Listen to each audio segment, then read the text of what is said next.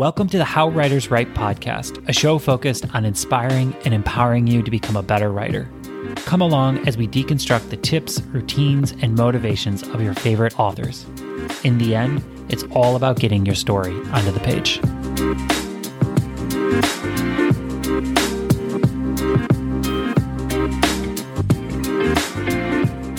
Welcome to episode 27, How Barbara O'Neill Writes. I want to make a special announcement that I have been waiting to tell you. On June 1st, 2020, I'll be launching a brand new program called the 21-Day MFA. This new program is a series of online courses that teach writers one MFA level skill in 21 days. This is a brand new way to learn to write, unpacking literally 10 years of study, an MFA from NYU, and thousands of hours of tinkering to offer hyper-specific experiential learning courses. Now, instead of going through a 2-year MFA program and spending tens of thousands of dollars, you can learn one MFA level skill in just 21 days. The first course will launch June 1st, and it's all about building a prolific writing routine, no matter what kind of life and schedule you're coming from. To kick off this new program and give you a taste of the course, I'm hosting a live 1-hour workshop called How to Create a Prolific Writing Routine, even if you are stressed, short of time, and unsure if you are a writer. I'm sure a bunch of you can tick those boxes as I said that. You've heard me say this, but to me, if you can learn one thing as a writer, one skill that will have the single biggest impact on your writing life, it is learning to build a routine to consistently produce work. If you're ready to get started by creating a life-changing writing routine, then register for the free workshop at howwriterswrite.com/prolific. The first workshop is Thursday, May 14th at 8 p.m. Eastern Time. Okay, so this episode with Barbara O'Neill is everything and more that How Writers Write is all about. Barbara shares so much practical, useful information. As the author of dozens of incredible best-selling novels, Barbara is an absolute authority on the writing life. I don't want to wait any longer to share this, and so now, without any further ado, here's the interview with Barbara O'Neill.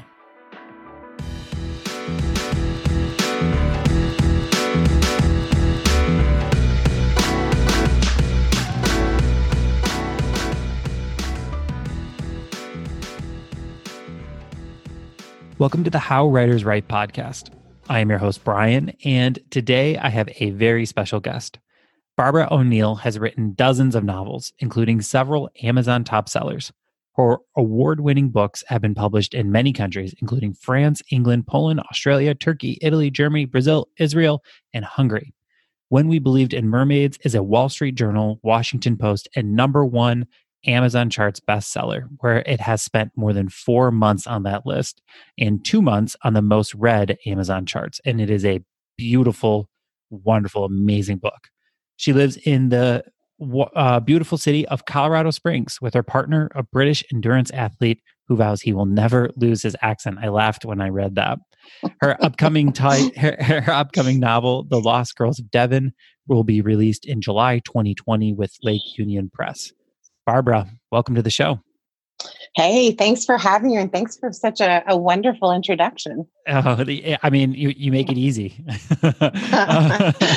So, one of the things I read, I was first introduced to you when I read When We Believed in Mermaids, and I think everybody in the world has read that book at this point. I absolutely loved it, and I noticed that you publish under 2 pen names. Like when I started to dig into you personally.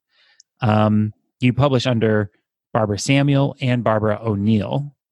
And right. I tried to unpack the titles and how many books in total you have published. And it seems like it's pushing 45. And I'm curious, how many total books have you published in your writing career? You know, there are actually 2 more pen names because I've experimented with new adult. I started off writing category romances. So that at the time they required you to take a pen name because they owned the name. So I had that name And then I started writing as Barbara Samuel, which is my actual legal name. And then when we wanted to do some rebranding for the women's fiction to really make that a clear brand, I took my grandmother's name, which is O'Neill, and that's pretty much been the name I've been writing under for a while. But the total number of books is somewhere above 70. I haven't counted for a while, but I know it's above 70 somewhere. Oh my. That like that whenever I have guests on the podcast who are publishing, incredible amounts, it always kind of blows my mind to have such a long career and range, and to produce that high quality of work to keep publishing after 70, is so incredible. And I'm wondering, when you're taking on a different pen name and, you're writing as one person or another person, do you feel like an energy shift as you come into writing a new book? Or is it, the same you, but just kind of, expressing yourself in a different way? Does that question make sense? Yeah, it does make sense. It's actually a really interesting question. I haven't ever really thought about that before. But if I really think about, like, especially the new adult, I did have to become like a different energy at that point. And it's a very young audience. It's really just quite different from what I write otherwise. And I'm not writing them right now, but certainly to write in a certain tone toward a certain audience, I would have to don a different writing persona. So certainly there is an energy shift, I would guess. Yeah. At the moment, I'm not writing anything but women's fiction because these books are taking me a long time to write. But yeah. Yeah. So I'm always interested in this topic of becoming the writer who can write a book. If that makes sense, kind of managing and marrying your personal self and your personal life and becoming, from the inside, a specific writer who then can produce a specific type of book that you want to write. Not, and so said another way, not just like having the creative technical skills, but also like the energetic skills to do it. Sure. And so as you're writing now, do you feel as if like you are, as a writer, married to a specific identity as Barbara O'Neill, right? Who I believe is like the pen name you're using now. Yes. That is producing. Do you feel like an alignment with that energy as you kind of continue to produce new novels as Barbara O'Neill? I do. And the reason is that it has taken a long time, partly for the market to want the books that I write, that are very women-centered, that are about families and a lot of domestic ideas in a way that isn't necessarily really dark or heavy. So I really have always wanted to write these books. And so now that I can, there's a real alignment with my pleasure in the process, in finding the heart of the stories that I want to tell about women's lives, and imagining the reader on the other end who is going to get some hope or some pleasure or just some escape out of those books. So certainly that is it's been my dream to be in this place. Yeah. If that makes sense. Totally. Yeah. 100% it makes sense. What do you think brought on that alignment? It sounds like I love that statement as being like, it took a while for the market.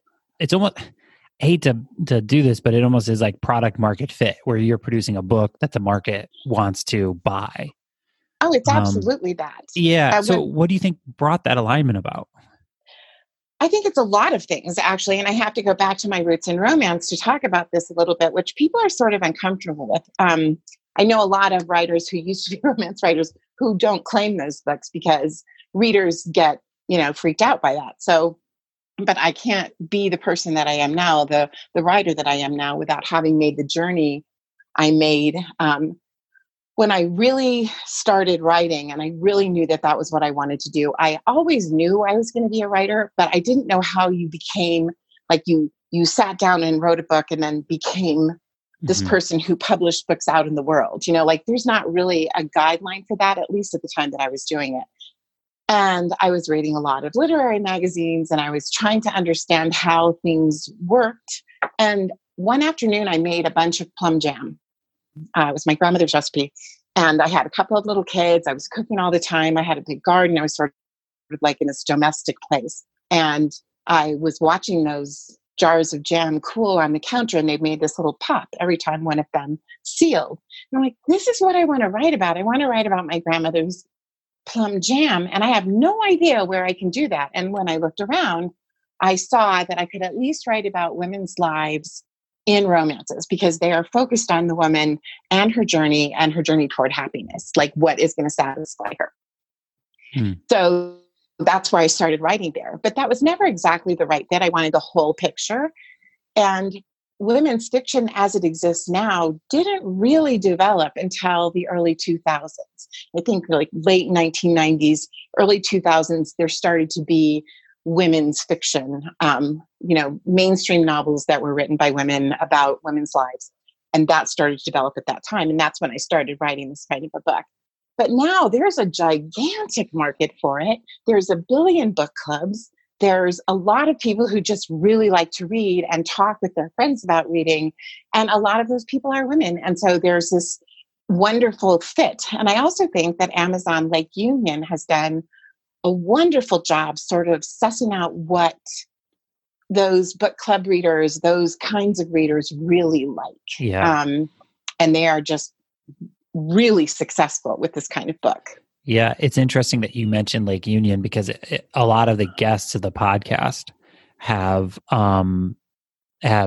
been published by Lake Union, and it seems like they have a really keen awareness of that fit, right? That idea of being like there's actually been a latent need for this, or latent want. Like, readers have not just wanted one specific brand or flavor of book. Mm-hmm. And Lake Union seems to have done a really good job of bringing the titles to the surface that people are really interested in reading and really, really, truly do want to have in their life, which is super cool. And it's an interesting thought. Kind of as I'm talking, it makes me think. I think there's a lot of people who feel as if they should write something that is going to increase their chances of being published. Mm-hmm. And it's almost what I'm hearing and sensing is almost like, there's a market potentially for what you want to write, even if it seems like it may not be, directly on the surface. Right. Yeah. Well, I mean, it's always a hard line to walk, and it's hard to understand, especially when you're like starting out, like, what does it mean to be a commercial writer? What does it mean to be a literary writer? What does it mean to want to make a career with this? And how do I make that work with the ideas and themes that I want to explore? And so kind of moving through that is really a big challenge, I think, for a lot of writers. But it helps to have a publisher who says, and I have to say too, that Lake Union is extremely rigorous in their editing, in their discussion of like, what are we writing about? And no one has ever said to me one thing about what I should write or shouldn't write. But we can get into some really juicy discussions about what's serving the work. And I think that that's a big part of why those books are doing so well too, because they are rigorously edited, which is not always the case in commercial fiction. Right. Yeah. And it, it's interesting you say that because that editing process and that refinement process, I think sometimes is really what can take a really good idea and a promising concept, and maybe even a good execution, and make it truly great, almost like magical. Like when you read When We Believed in Mermaids, it has like almost a magical quality. Like the pages, you don't even realize how quickly you're reading the book. You're just so engrossed and enraptured. And, having a team, I'm sure really helps that process or helps that product. Yeah.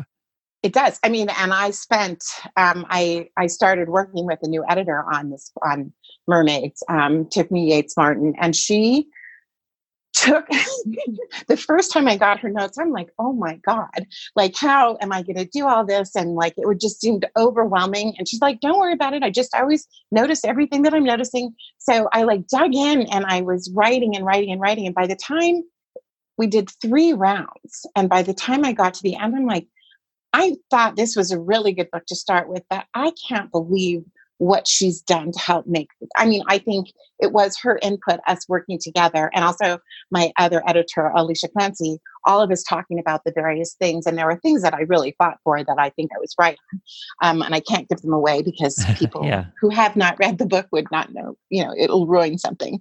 But just all of us together trying to get the best book possible. It's exhilarating to do that work. And I've said, okay, like I want to work with her like all the time. Right. You're mine now. Yeah.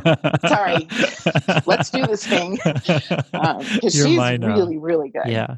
So for newer writers or people who don't maybe even publish, but don't have the same kind of editorial support that you enjoyed on this book, what are some ways that people can solicit that type of feedback? Like how, if you're kind of in the trenches alone, if you kind of think back in your own experience, and you push your book forward in a meaningful way and build a group of people around you? I think that there are a couple of ways you can do it. And there's actually really a lot of assistance available now because the internet has so many fingers out there. So I think critique groups can be great, except for when they're horrible. But you have to find alignment with people who are writers like you are a writer, people who are smart about books or maybe really understand something that you don't understand. And if you get enough of those people together in a group, it can be really magical just like that. The problem with critique groups is that there's often a lot of jockeying for position and somebody anoints themselves as like the expert. And then people can get intimidated and you end up like getting group voice on the manuscripts, which I think is not very helpful. And if you can afford it, there are definitely editors for hire out there who are really good editors who have a lot of time and energy. And, they're hungry for work. Yeah, I know there's a website just to kind of be super prescriptive and tactical. And I might have to link to it in the show notes. But it's a really wonderful website. I've used it a few times where there's freelance editors listed. It's almost like you post a project and they'll bid on it. And I think they do like there's jacket illustrations, there's editing services, there's maybe even book publicity. Okay. Oh, this is going to drive me nuts. Yeah. I can't help you, but it sounds fabulous. Yeah, it's going to pop in my head in about 10 minutes. I can 100% guarantee you it's in there. I'm going to crush the rest of this cup of coffee right next to me, and then that'll maybe propel it out, Right.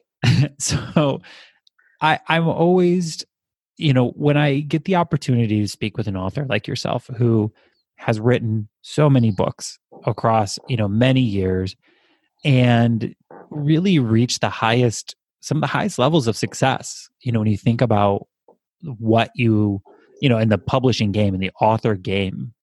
I always love to ask this question because it's so illuminating. And I would love to know, now that you've published 70 books and you have all this, success, what now does success look like to you? How do you define success? Wow. I think for me, it's the same as it always has been, which is I want to be successful enough with each book that I can sell the next book and keep doing this until like I drop dead. I mean, that's the ultimate, to be able to keep reaching my readers and, hopefully growing that readership not because of a desire for fame, but a desire to reach every single one of the readers that might really enjoy my book. So we could have that communication. I mean, that's what it's all about for most of us. I think that we want to communicate with someone, with the world, ideas. And so getting all of those people, I mean, that's part of it. Yeah. Which is, sorry. No, please go ahead. I mean, that's one of the reasons that it's been so lovely what's happened with the last couple of books, that, really, I am reaching the readers that have always been there, but I've never been able to reach them the way I am now. And it's wonderful. Yeah. Yeah. I know, I know When We Believed in Mermaids probably sold a zillion. That's a formal number, copies. I mean, like I've it's funny. I've seen it for, a year on my Instagram. I follow a bunch of book publishers and, Goodreads and all. I feel like I see it all the time. So you just mentioned developing and kind of growing your readership. And that's always, I think, on the mind of probably every author in the entire planet outside of, right. Stephen King. You know what I mean? Right. So how is it that you have found like success, and what have been some of the big turning points for you in growing your readership? Well, I think that you have to be aware, first of all, and I've had this conversation recently with a couple of people who published a book and haven't really found what they wanted, that in the modern world, you have to understand how to market.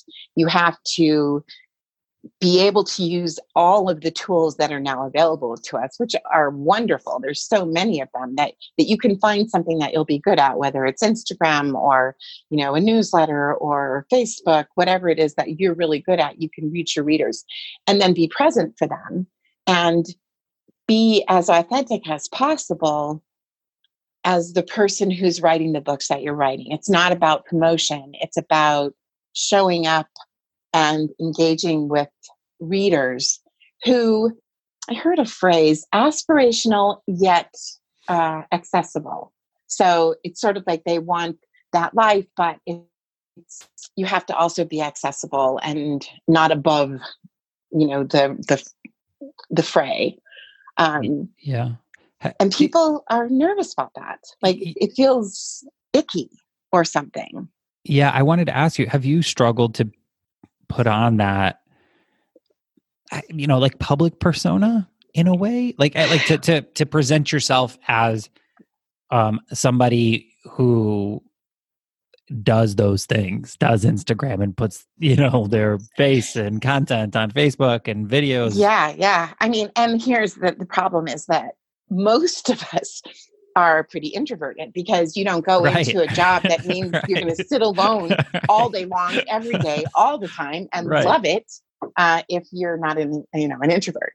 So for me, I was really shy when I was younger. And at first I was like, I had no idea I was going to have to go do talks somewhere. And it was years before I could actually do a public presentation. I mean, I've learned how to do it now and I really like it and teaching is really fun, but the idea that you have to be public is really hard.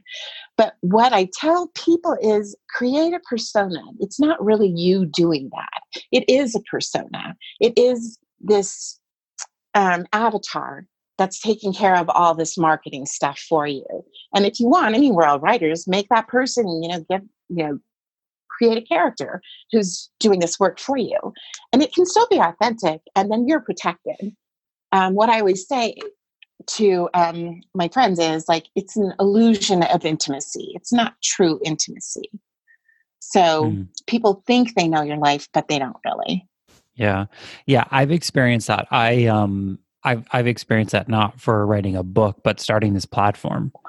And I'm a heavy introvert. It might surprise some for me to say that. And I found I've had to adopt, like you said, almost a persona that I'm really proud of, that's authentic to me, but represents almost a 2D version of Brian, not the 3D version of Brian. That's great. Yeah, that's great. Because if I think about, how many people are going to listen to this, or if I think about, doing a reading at night and there's hundreds of people looking at my face, I'll freak out, and it's almost like divorcing yourself and becoming, in a lot of ways, it's like the writing process in general. It's almost divorcing yourself from what you're like, I can't do, and just finding the version of yourself that can do it and then doing it. Yeah. Yeah. Exactly.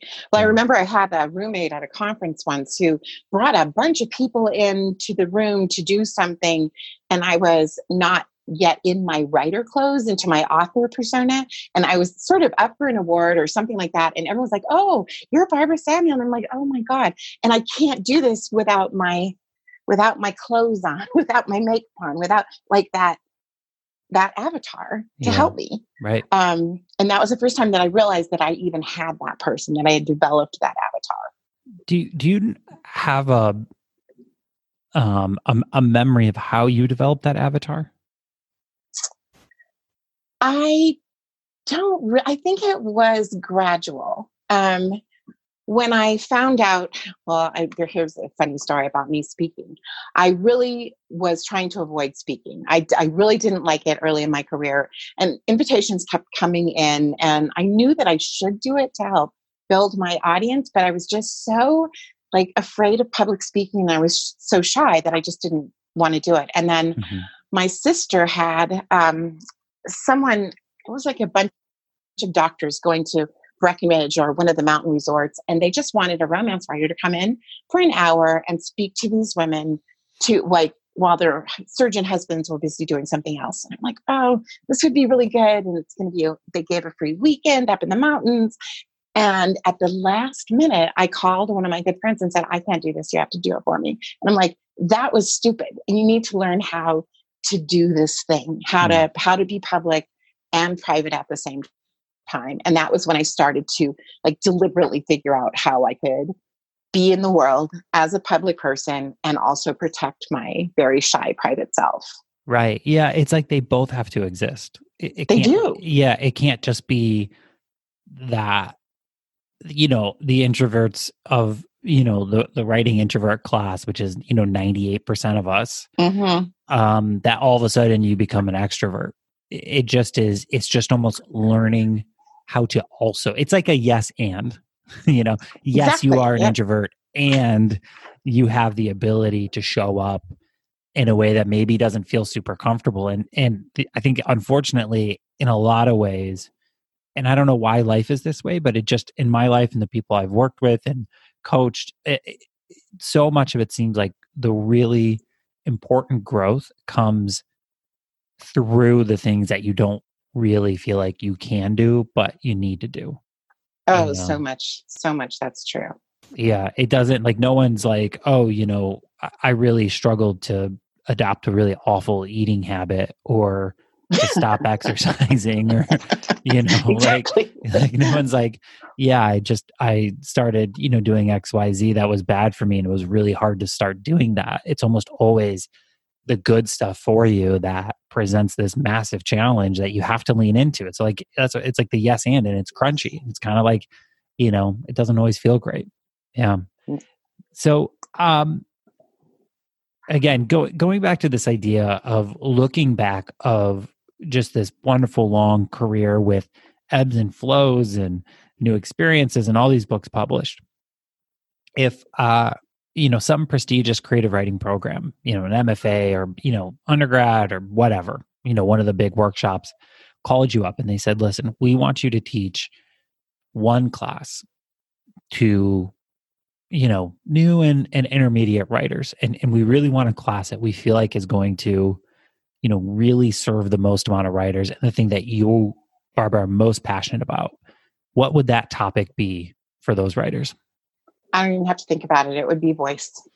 I believe in the power of voice so much. And I think it's really, it's like a spaghetti concept. People sort of think they know what it is, but it's slippery and it's hard to get a hold of. And I've taught it a lot and I have a lot of exercises, and it's just so rewarding to see that light go off on somebody's face or in their writing. And then suddenly they're doing things they had no idea they even wanted to do. And yet there it is. And, oh my. And it's great. Would you be willing to share like a quick exercise right now that people might be able to do? Voice comes up a ton.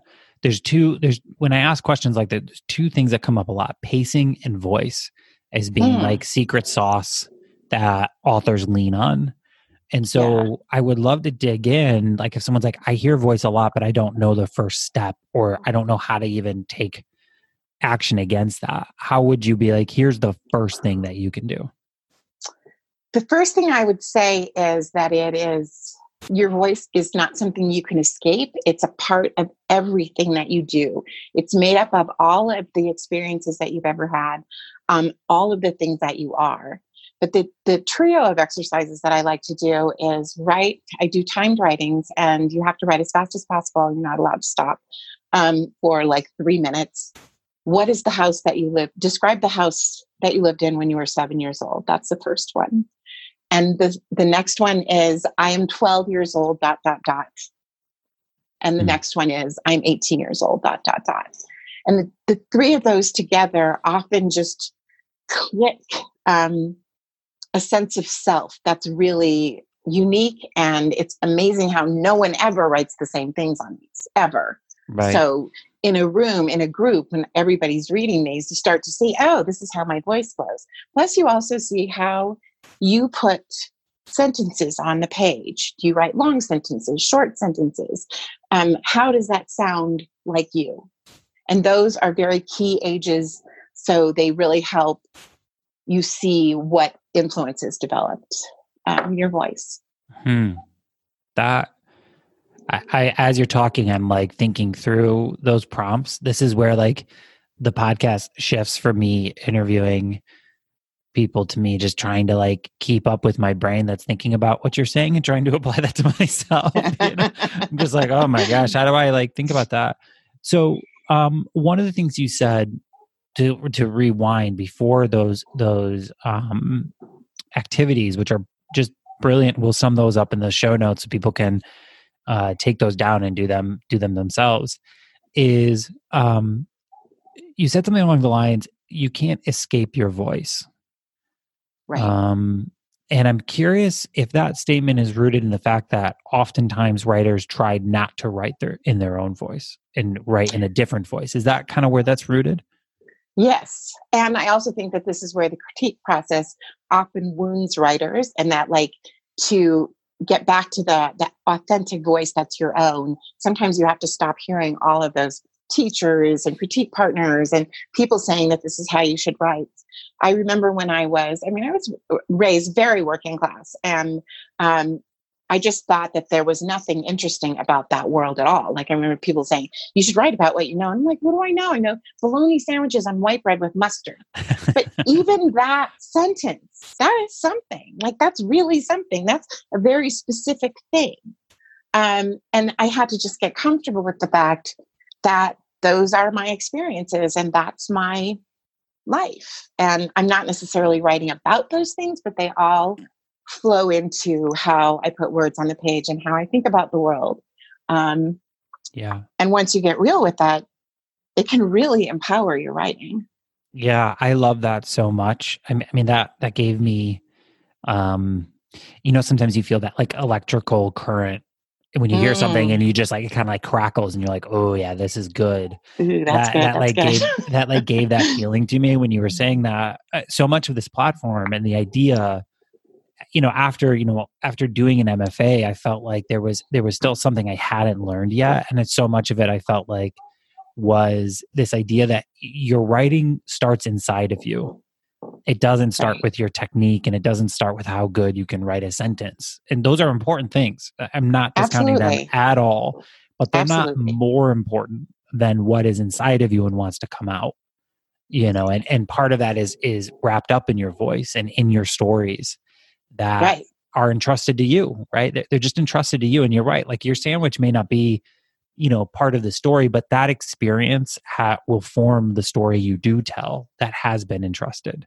And there's something really sacred to me and really holy about that. Really That's beautiful. That's a really good word. Yeah. It's holy. It is holy. And we're all like, you don't become a writer by accident. Like we have to have, you have to have such a weird set of flaws and virtues that, and it's hard work to be a writer. Yeah. So like one of the things is that like when I teach the voice class, one of the reasons I started teaching it so adamantly was because there's something that the world needs that you've got inside of you. And that's your whole job, is to free that and like give it to the world. Because I remember like I had an experience and my mother's like, oh, well, this is good because all the people who can't write, will be able to relate to this when you write about it. I'm like, oh, that's great. I had this experience so I can like make other people feel better. But in a way, that's kind of what it is, like right. You're offering these insights or whatever it is your world to other people. Right. Yeah. And in that way, the writing life becomes almost like self-contained, we had, kind of discussed this idea of, finding a market for your book and thinking about the publishing and marketing side.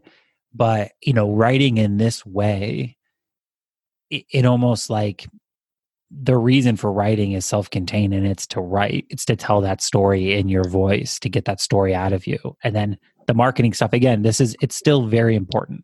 It's very important.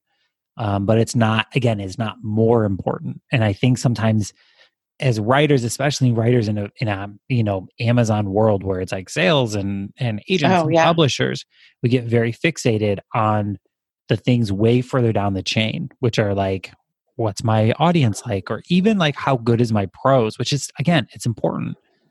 But that core remains your voice and your story that you bring to the world. Yeah. And there really has been a terrible shift to how many books can you write in a year, or how much can you, like that market stuff. I really think it really hurts writers in the long run.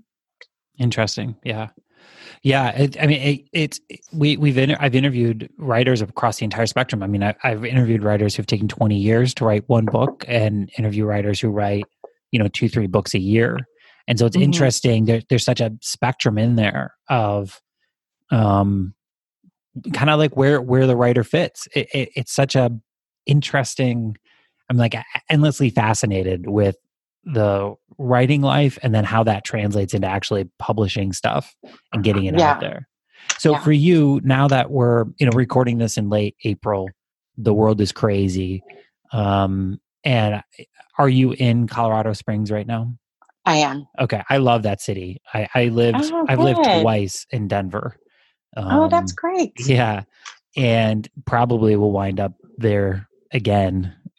Who knows when, but I have a deep love for Colorado, and Colorado Springs is such a beautiful, amazing, like, we use the word holy, but there is like a spiritual, like feeling when you're in Colorado Springs. You're just right up on the mountains, and you have all this just beautiful scenery, and I'm looking at Pikes Peak covered with snow right out my window right now. Yeah, you're living the dream.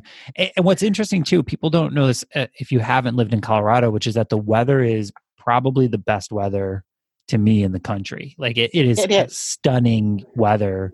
It's not as cold as people expect it. Not unless you're like in the mountains. I digress. Right.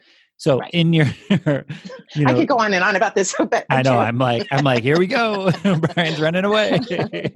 So, in your, house looking at beautiful Pikes Peak, what does, in social isolation in our crazy world, what now does a typical writing day look like for you?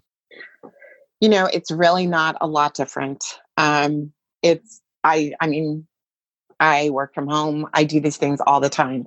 One of the things that I thought this social isolation thing or the social distancing would be fine. I would have no problems with it.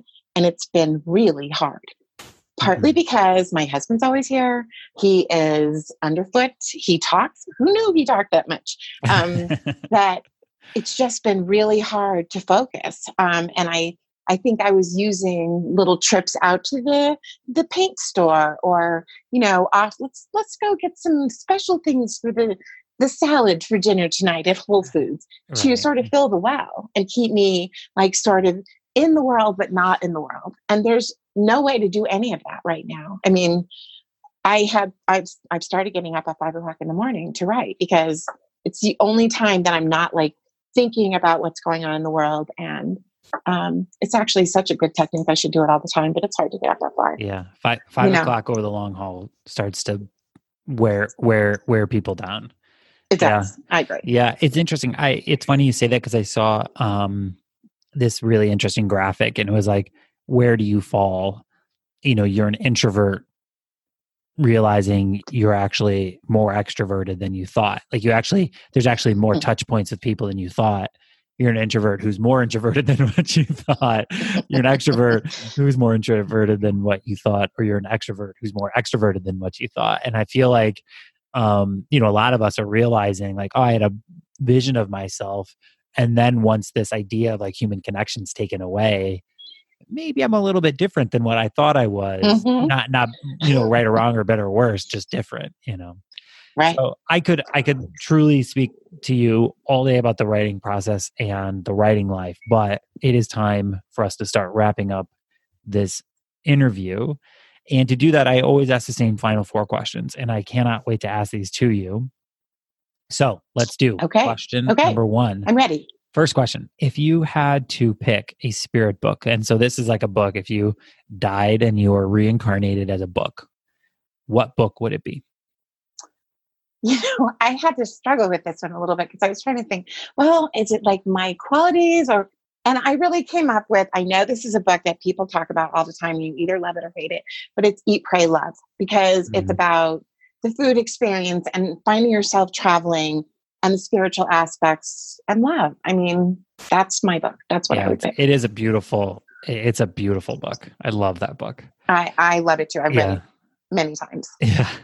Yeah. But I think the book has, is like 10 times more punchy to me, just to Brian, than the movie. Not that I didn't like the movie, but just the book. We talked a little bit about magic. Like when you read a book and you feel like you're holding magic. And I can remember reading that book for the first time and being like, I'm witnessing magic here. You know what I mean? Like I know. I had the same thing. I read an excerpt in Oprah magazine, and it was just before it was published, and I just got chills over my whole body. I'm like, oh, this book, I mean, that feeling.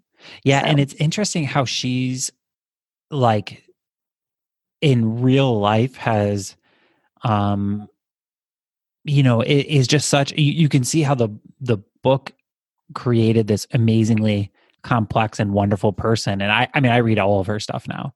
I do too. I love all of them. Yeah, like Big Magic. I loved those books. And so I loved The Signature of All Things. I just thought it was an amazing book. And I kept reading it as a writer thinking, why am I turning the pages so fast about this woman who studies moss? Moss. Like, wow. How did she do this? It's funny you say that. I live in the Northeast, and every time I see moss, I think about that book. Every single time.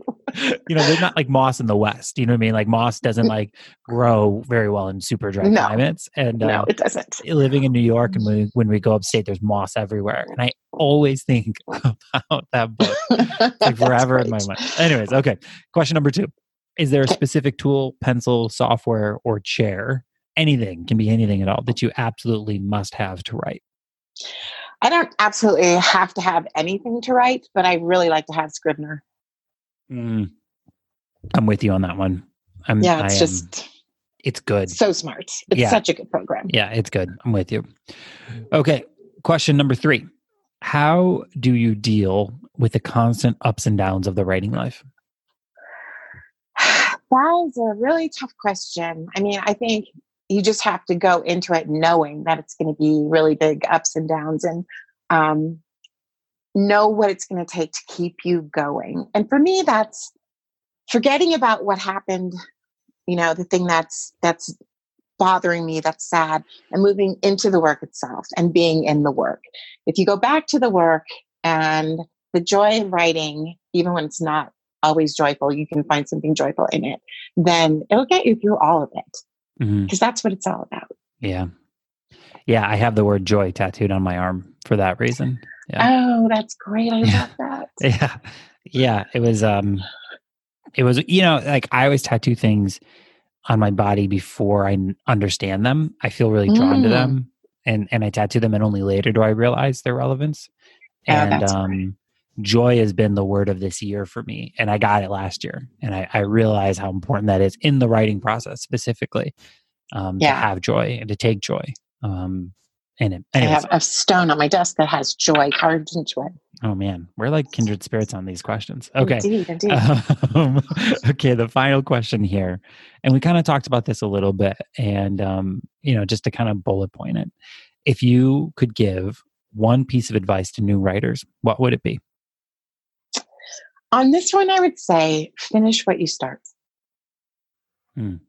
There's just so many things you learn by completing a project that you can't learn any other way. And I think you will learn more by finishing each book instead of running for the next story, which is shiny and new and exciting.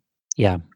I that's an underline and bold answer for me. Like for new writers out there, for people who feel like they're struggling or maybe they feel disconnected from their writing life, just even if it's a short story, that's fine. Yeah. It can be it doesn't have to be a novel. Just complete something and then, make that the standard that whatever you take on, even if you don't like it by the end, that's okay. There's learning and not liking, right? You can still learn a lot. Yeah.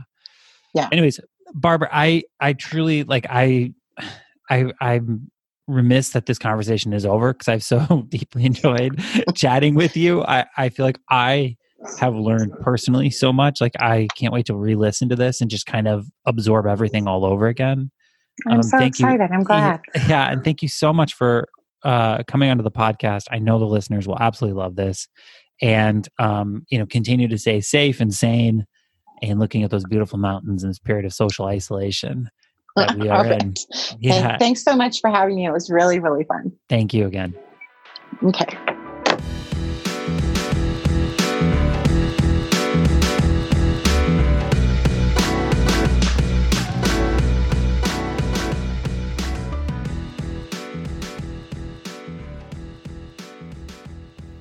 Thank you again to Barbara for her time.